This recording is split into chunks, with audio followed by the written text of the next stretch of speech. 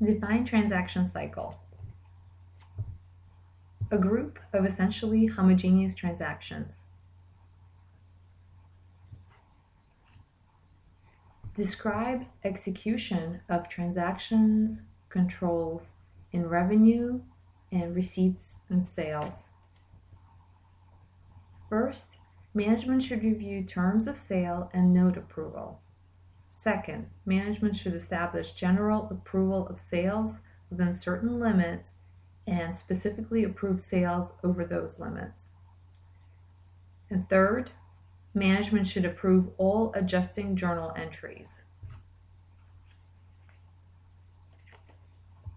What control mechanisms can be used in recording transactions in the revenue receipts business process? First, sales invoices are pre-numbered. Second, shipping documents for outbound shipments are pre-numbered. Third, receiving documents for inbound shipments are pre-numbered.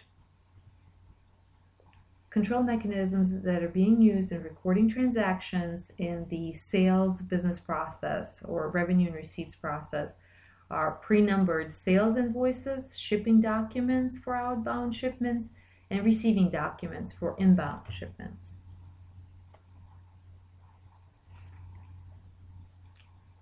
List access controls that can be used in the revenue receipts, or otherwise known as sales business process. Computer passwords limit access, and cash receipts are handled by someone without access to accounts receivable record keeping. So again, access controls that can be used in the revenue and receipts cycle can be computer passwords that limit access and cash receipts that are being handled by someone without access to accounts receivable record keeping.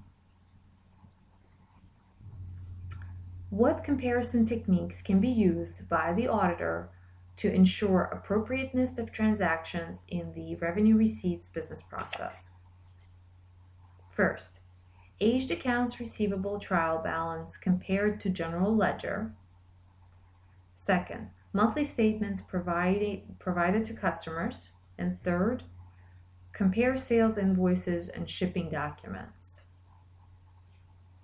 Again, comparison techniques that can be used by an auditor to ensure appropriateness of transactions in the sales process. Aged accounts receivable trial balance compared to general ledger, monthly statements provided to customers, and compare sales invoices and shipping documents.